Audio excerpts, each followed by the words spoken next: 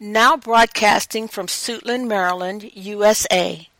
Abiding Truth with Dr. McCune, an outreach of Suitland Road Baptist Church.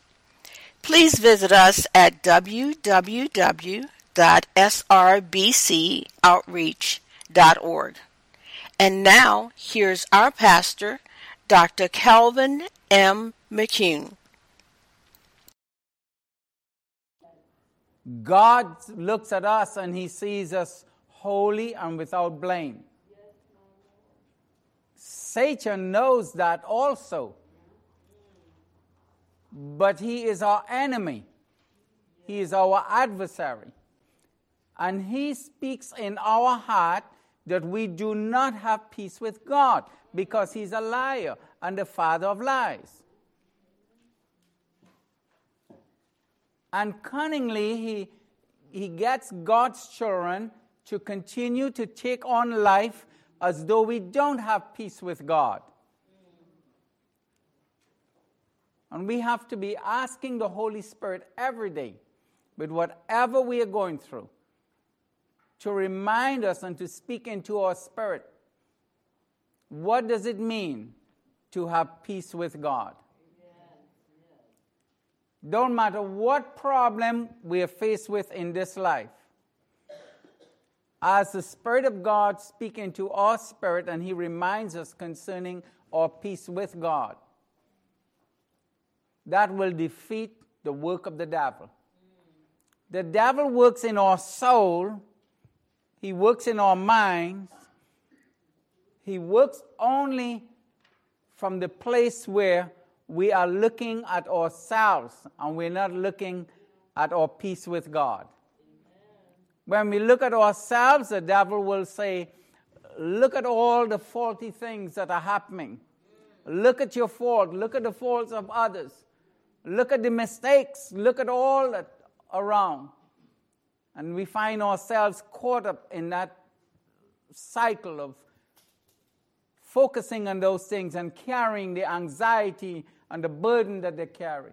On the other hand, when we stop and we say, dear God, Jesus, thank you that I have peace with the Father. Amen. It changes everything. Amen. We're not fighting for the peace. We already have that peace. Yes. Let's pray. Father in heaven, in the name of Jesus, we come before you. Dear God, in the name of Jesus, Holy Spirit, thank you, God, for your truth. Thank you for your word. Please speak it in our hearts. Thank you, Jesus. In Jesus' name we pray. Amen. Isaiah chapter 53. Isaiah chapter 53. Isaiah chapter 53.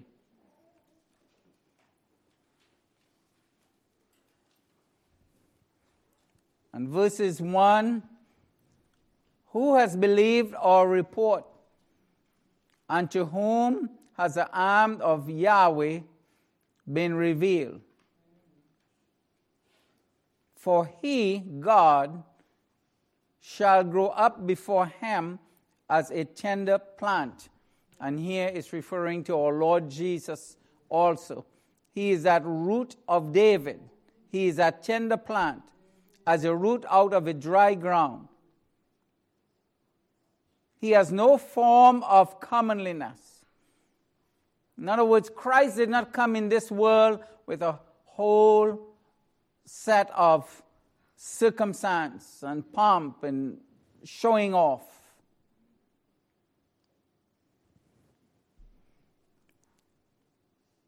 And when we see him,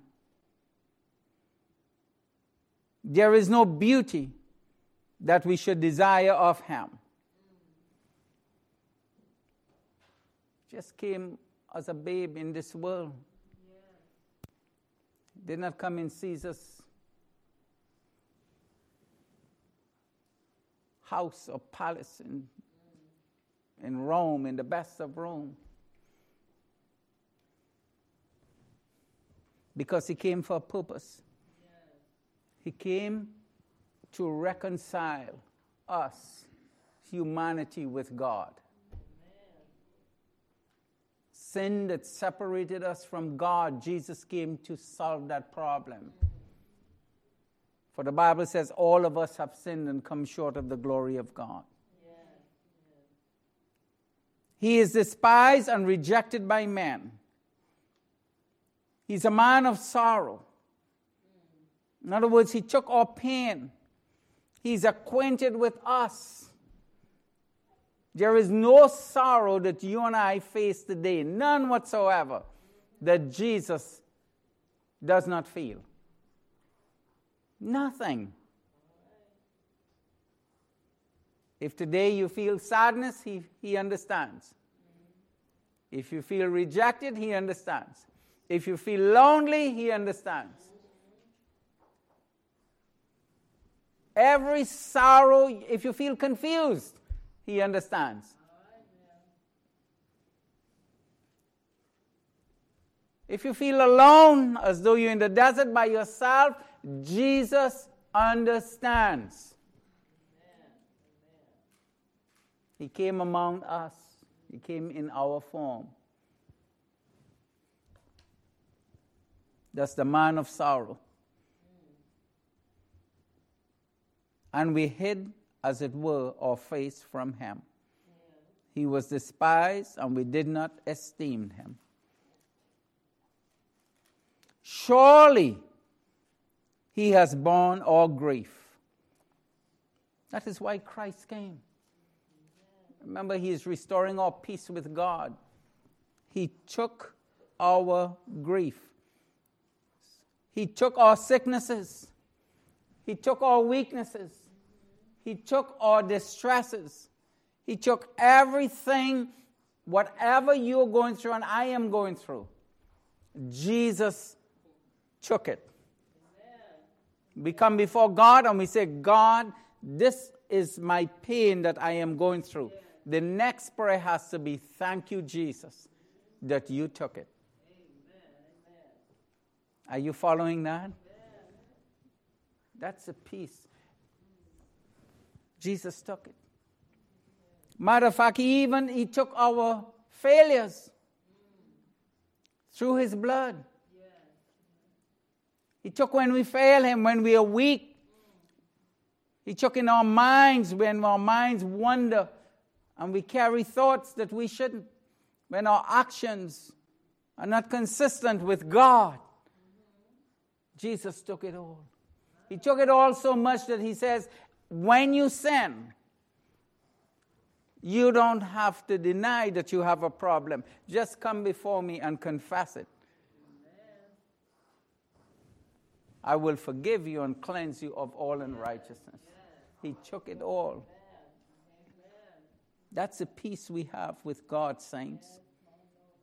Anytime we're carrying our own grief, it's because the devil has planted a lie in our minds.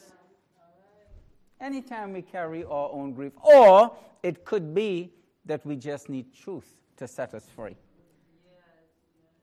Are you following that? Anytime someone says, you don't know what I am going through, please don't tell them that you do know. Agree with them. Of course I don't know. Because you're going through your pain. And only you can understand that pain. I may have been through a similar circumstance, but it's affecting you in a different way. Are you following that? Amen. But then you say, listen, we have a Savior who has taken our grief. Yes. Follow that? We have a Savior. He has taken our grief. It changes everything. And here is it. God does not want us to carry our own grief. That's not for us to carry. Jesus already carried it. When in the mind we are burdened and we are stressed out, what we say, oh, Holy Spirit, help me to understand fully, Jesus, your love for me, and that you took this and you named that grief before him. When you can't sleep at night and you stay up all night in the morning and you're wiped out because we're worried about the grief, Jesus, thank you, God. You took that grief. Are you following that? That's the place to begin. Because we have peace with God. So he took our grief. He took our suffering. He took everything. And the thing about suffering and circumstances is this. Life is always throwing something new at us. Are you following this?